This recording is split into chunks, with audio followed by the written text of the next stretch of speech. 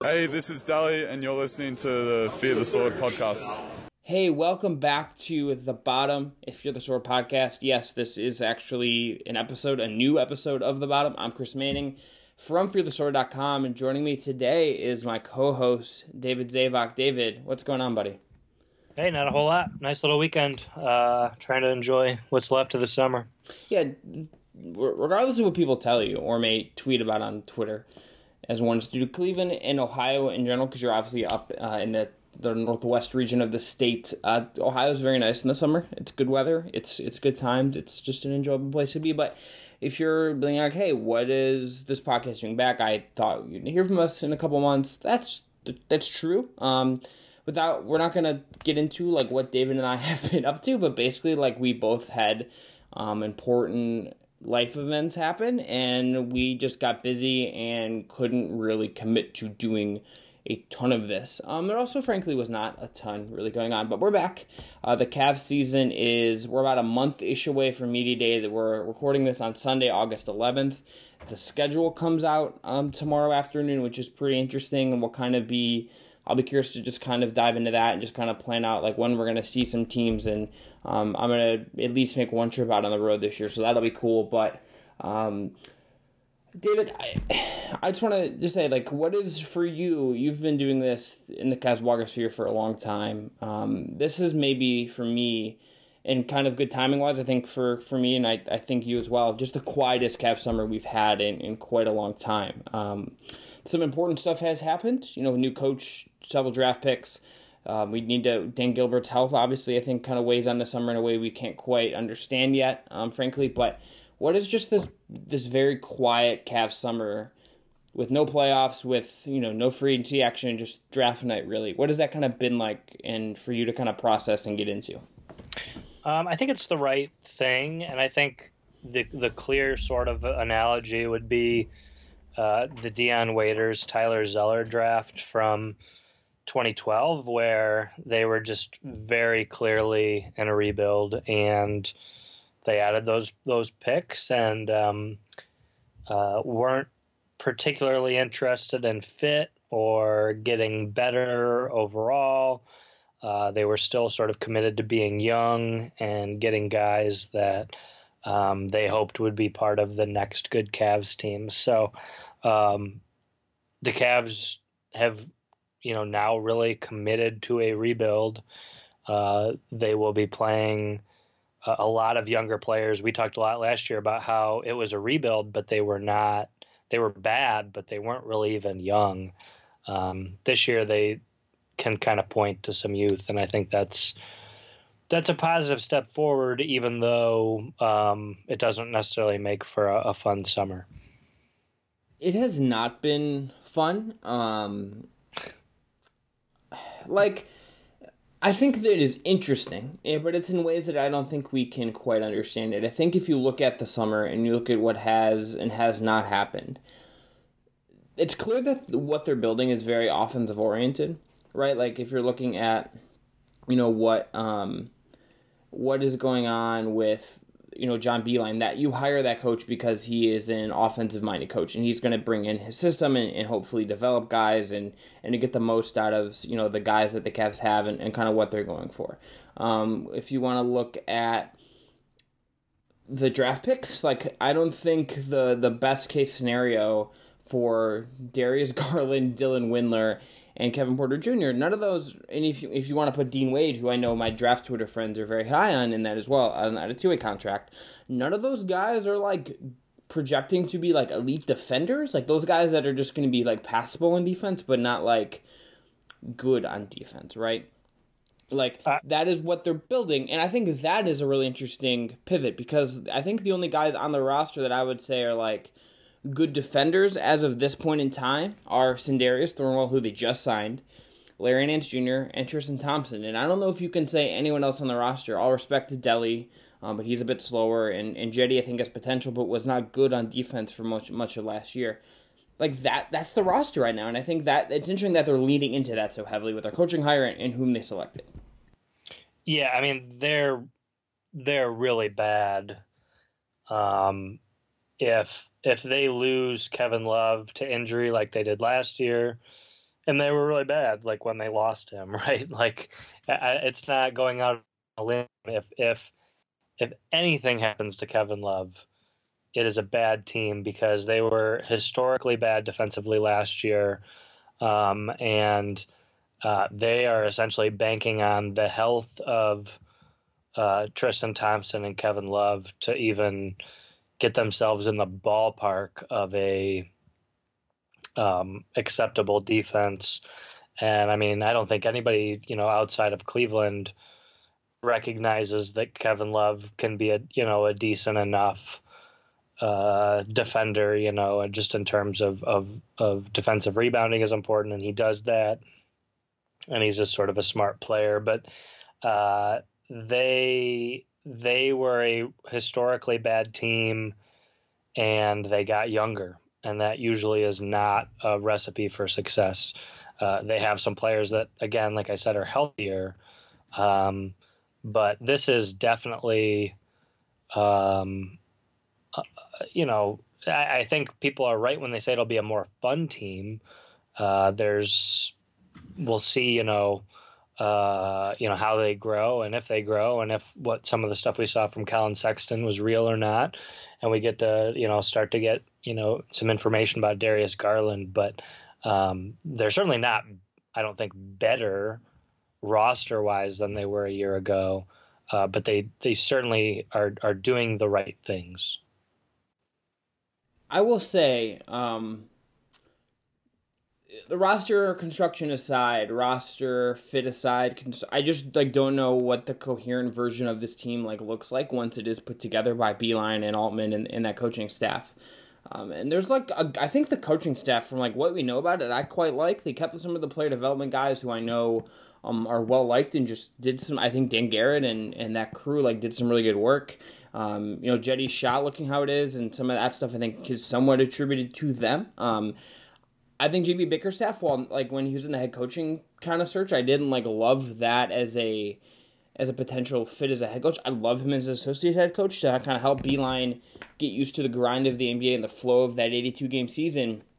And as someone who can probably help on the defensive end, because from everything I know about Beilein, he is going to obviously care about that end, but the offense is what he loves about basketball. And then I think the Lindsey Gottlieb hire is an inspired choice because she was a very good college coach, regardless of what gender she was coaching. Is well respected and just seems like they didn't bring her in from what she said, and she's made a point to say that to a variety of different people when she's talked about this hire, but Toledo Blade and ESPN and stuff, I believe, but in The Athletic. But she is someone that is another smart basketball mind, and Kobe Altman saw that out. I love that they're doing stuff like that. I think that's the what they spun about Beilein, while some of it is we're gonna sell this coaching hire. And the Cavs can be very aggressive in doing that. That's a really cool thing that they're just hiring people who are really smart about the game of basketball. And I think that's cool. And I think just to touch on Beilein, I don't know how this will work out. I don't know if they would have been better off hiring someone like Taylor Jenkins, who's a Budenholzer acolyte who went to Memphis, or some of these other young assistants. But I like what the idea of what he can do and what his offense should look like in the NBA. I'm very intrigued by that, and although it was a surprising out of left field hire, I think that was for me probably the most interesting point of the offseason. I think just what that hiring meant and sort of what it signals and everything about it, and just how much mystery there is around what he's going to do in the NBA. I think that to me is just the most interesting part of the summer, regardless of whom else has come in and whatnot. Yeah, and I think the interesting thing about it is kind of the Dion Waiters, Tyler Zeller draft. We've done this before. We've hired an outside the box, smart,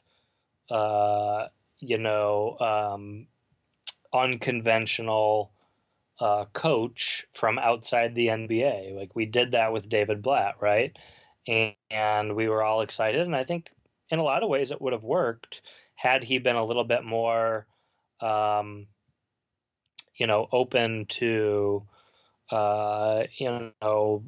listening to players, getting player feedback, if he hadn't had to deal with LeBron James, any number of things. So I'm fine with getting Beilein. His reputation is that he's, very strict and requires quite a bit from his players. So once again, I think it's kind of an interesting and could be a smart hire if he approaches it, the right way. When you look at what he could do, is there anyone within whom they already have as, young pieces that you think really fits what he's going to do? Is there anyone you're really excited to see what he can do? Because I think I'm intrigued particularly for both Jetty and Colin Sexton. I have no idea what to think about Zizic at this point and just what his role is in the future. But Jetty, of the guys that were already on the team and not whom they drafted, I just think he should fit really well in that. And I just want to see what year 3 and maybe in a role that makes more sense for him in an offense that should emphasize what he's really good at on offense and what he should be good at on offense. I find myself very intrigued by that more than just about anything else about the younger guys coming back to play with him. Yeah, I mean, I think if you look at the way that his offenses at Michigan worked, you've done a lot more work, sort of breaking it down. But I know that they do tend to set up catch and shoot opportunities, and the ball does tend to move. And he doesn't necessarily have a roster that is geared for that. I think, a guy like Dylan Windler is somebody that will probably get him really excited. I think he'll like that Colin Sexton can break down, guys off the dribble. So I think you can look at different players on the roster and they have, aspects of an offensive game that I think, Beilein can find productive, whether or not they all, put it together, right? So if Sexton's shooting is real and he's breaking guys off the dribble, that's really helpful. And I think Beilein will have fun with him. If Windler's athleticism, translates and is good enough, I think Beilein will have fun with him. But a lot of the guys have question marks, right? So even Garland, has questions about his court vision. There are questions about whether he can finish at the rim, right? So, not to mention how many knee surgeries did he have? We don't know that. Right. That's David Griffin saying that was a very weird thing that since it's been reported that he had another surgery, but that's all we know. And it's been, I just have questions about what his health status sort of is, I guess. Even though it seems like he's healthy and everyone I've talked to says they're just being very cautious because he's young. That's a weird thing that it just kind of slipped under the radar a little bit. Well, I've made the joke, right? It just seems so tailor-made that a week into camp we'll get they're shutting Garland down for a week because he's experiencing some knee soreness, right? That's just the most Cavs thing to happen. I don't think that will happen. I have no inside information telling me that will happen, but it would be very Cavs to have an entire summer of he's fine, we're just holding him out, he's ready to go, and then when he does actually start doing 5-on-5 and starts really pushing himself, I don't know what he's doing in August. I don't know what his I don't know what his July and August training schedule looked like. As far as I know, I haven't seen any summer workout empty gym highlights. We got one last night. He said it to the new Lil Uzi Vert song, and he's bombing threes from 30-something feet. Great. It's everything. It's everything I ever wanted, and it's deep threes and Lil Uzi Vert. I'm in. I take it back. He's not hurt. He's ready to go. Instagram doesn't lie. Instagram is never. He's taken the next step. Well, you get old enough, and I keep referencing just old things, but you get old enough and you've been through it all multiple times. Dion Waiters' gym highlight reels, were something that destroyed all of us at various times. So, and that's, Anthony Bennett, put together a highlight video and all of a sudden you're the number one pick in the NBA draft, but we'll see what happens. What do you make of this whole thing? This was the emphasis of the first press conference of sort of his first initial wave of PR kind of done once he got hired. What did you make of Beeline being like, and Altman too, being like, we're going to build culture here, and talking about a renaissance, not a rebuild? What do you just make of like that messaging and like the idea of doing that in the NBA as opposed to college? Like, I find that just like also like a really interesting thing. I mean, I think it's great, but again, he's going to have to be flexible, and he's going to have to let his assistants lead. He's going to have to allow Bickerstaff to tell him things, any profession, right? If you're a boss, I feel like you need to have somebody who can come in and tell you when you're being too firm or tell you when you've missed the mark in some way. And if he can do that, then I think he can implement things like that. But, it has to be organic. It can't just be a top-down thing where the coach is asking for it, and he doesn't have the buy-in of the players. So, maybe these things that I'm saying are obvious, but, I know, just based on things that, people have said that, David Griffin talked about these same things, right? And that's great. But when LeBron dominates your organization and when Kyrie is so weird, like you don't get to do that. And I guess it's to Beeline's credit that, in terms of this, that he doesn't come to a team that, is just stacked with players who have already made it and don't have things to prove,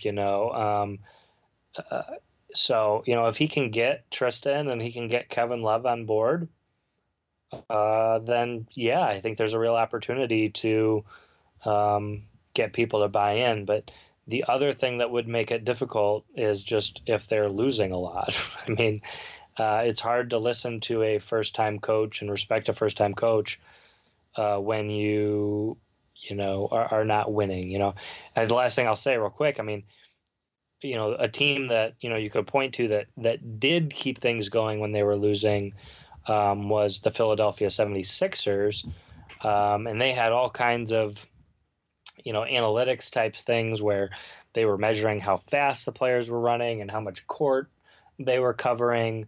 When people talk about tanking, they would say, oh, well, the Sixers weren't trying to win. No, they were. They were doing lots of things to measure effort, and they were taking lots of threes, and they were playing in a smart way. Their players were just really bad. So I think there are ways to get players to buy in, but we'll see if Beeline can be creative and utilize some of that stuff. So I think this theoretically, no LeBron should mean that this is easier to build, right?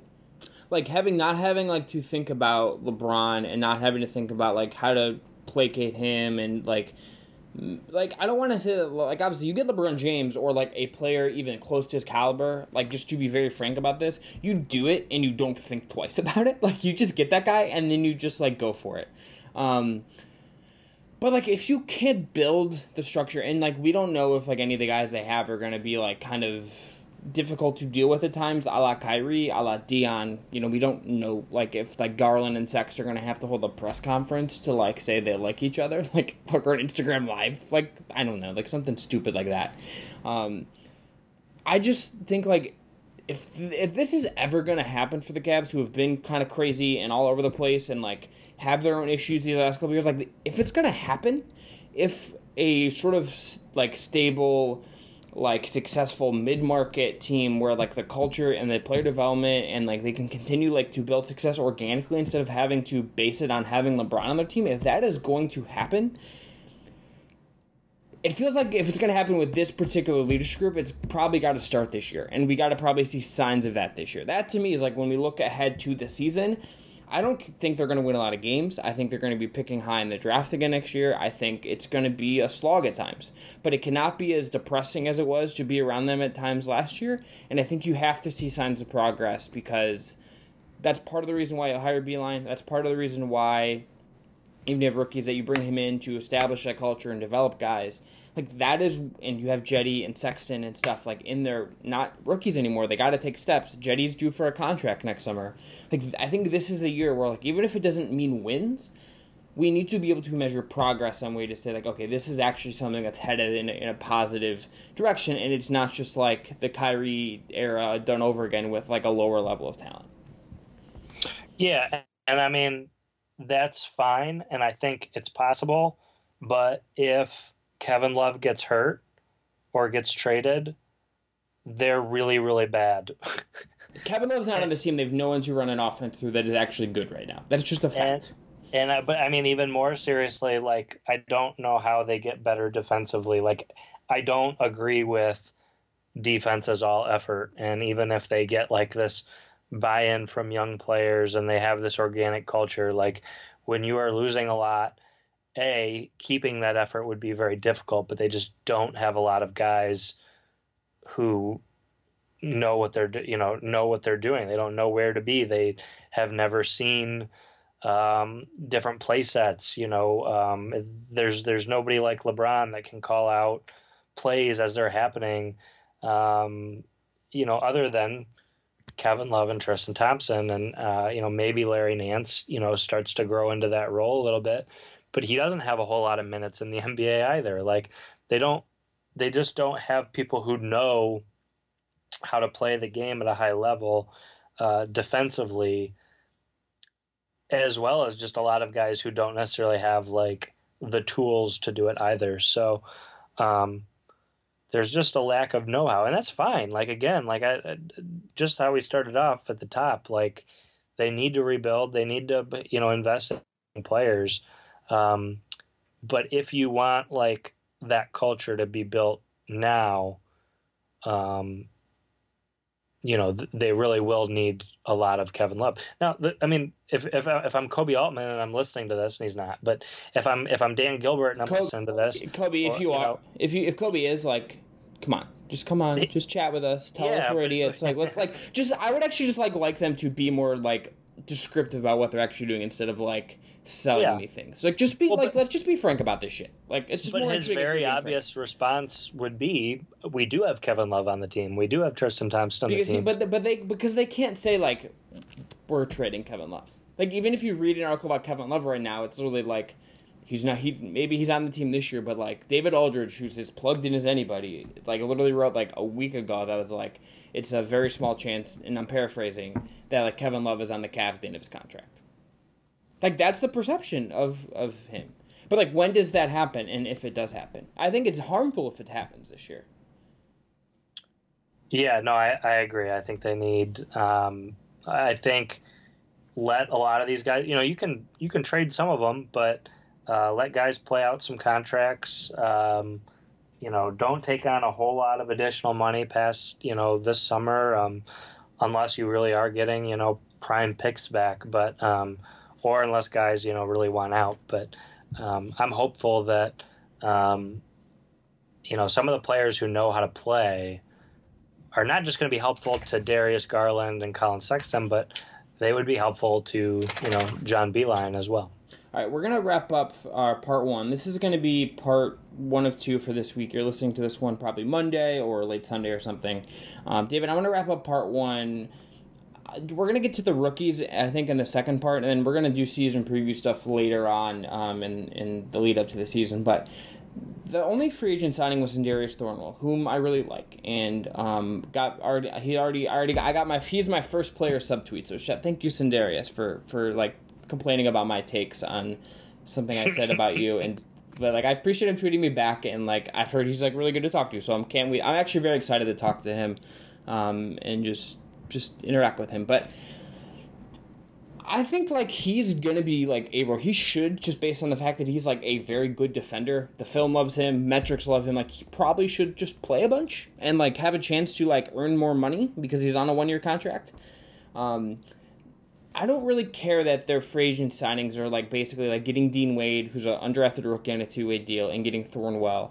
JP Makura is on an Exhibit 10 contract. I think it's very likely he's on the Canton charge.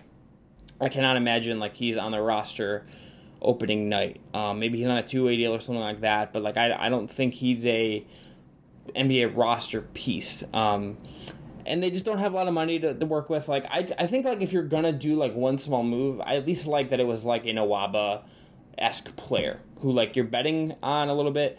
You're giving him a chance to probably thrive, and he's, I think, based on like what the NBA is right now, is probably undervalued in a league that is so tilted towards one end of the floor right now. Like I think Thornwell's like better than some of the replacement level offensive oriented wings, just because like he's more impactful than like a guy who's like a 33% shooter but can like dribble a little bit is. I think that's just like my take, is that guys like him and Nwaba are a little bit undervalued in the structure of the league right now. Yeah, I mean, I think it's just a sign that they know the player, the kind of player that they need. So I wouldn't read too much more into it than that. You know, I think the big question with somebody like Koby Altman is, you know, we're not really sure, you know, what decisions he makes and what he doesn't. But I am pretty confident that, you know, he has a basic idea for, you know, how to win in the NBA, and he has a championship ring himself. And I think he's definitely the type of player that you would want. I think it's a little frustrating they weren't able to keep Nwaba, but I have no idea what went into signing him in the first place, or there's something to what you're saying there. I don't want to get into that because that's like a speculation, like YouTube conspiracy rabbit hole. But there's like something going on there, right? And I don't know, but it certainly shows that they have an idea of what their, you know, roster deficiencies are and what they needed to replace with Nwaba. Is he going to do it? No, but they're trying. So, you know, you give credit for that. What do you just think of overall? Again, we're going to talk about the rookies, I think, one by one-ish, and as a group the next time on this show. But what do you just make of the roster as it is right now? Like, what is like the David Zavok like take on this Cavs roster as we record here on August 11th? I think, you know, 27, 28 wins. If they get 60 Kevin Love games, if they get under 50 Kevin Love games, I think things get pretty difficult. But I think the most exciting or interesting part is, you know, Darius Garland and Kevin Porter Jr. and Dylan Windler, and but also, you know, okay, can Kevin Love, you know, stay healthy and have a bounce back year? You know, can Larry Nance shoot threes? And what does Tristan Thompson have left in the tank, right? I mean, he really killed himself, you know, in 2016, and what it took for, you know, Thompson to play those minutes, and you know, all the finals back-to-back years.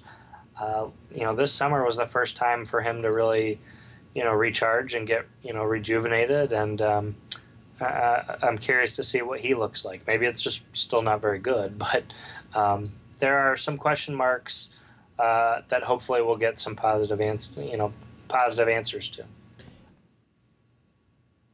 I'd agree with that, and I would just say, like, when I think about what this team looks like, I think it's clearly just so tilted in one way that, like, while I'm going to write about the defense and ask questions about the defense and be like, this is like, be like, hey guys, this what's really going on here.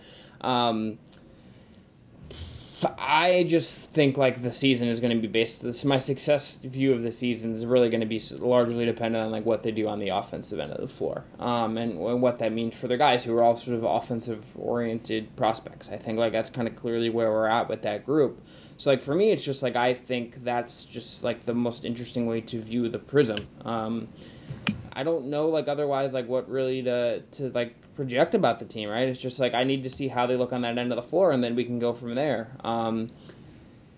It's just that to me is just like all that we really know about the Cavs is just like that they're tilted pretty squarely in one direction, and we need to kind of see how that plays out. David, and there's just a bunch of expiring contracts, so like I just like think it's inevitable that we're gonna get some fluctuation, let's say, in the team. Like we're gonna get some roster changes, more likely than not at some point. Don't know how drastic it'll be, but like that's gonna happen. Yeah, and I mean, if they can get to the trade deadline with Kevin Love, that's way more preferable to me than, moving him earlier on, because I just think a full year without him would be really tough. And I'm someone who just, wants to stay, with a top pick. I don't think Kevin Love necessarily keeps you from getting that top pick, but I just think, he's helpful in terms of development. So we'll see. But no, I mean, they could trade 11 players on this roster, and it wouldn't surprise me.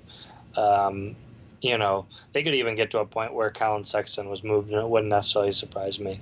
I don't think they're there yet. I think they're pretty far from there, but anything's possible. Yeah, I think it'll be interesting to kind of see how that plays out. But that's going to be it for part one of this conversation. Find David on Twitter at David Zavok. I'm on Twitter at CWM Right. You can find Fear the Sword at Fear the Sword on Twitter, at Fear the Sword on Facebook. Find us on iTunes, Apple Podcasts, wherever you get shows.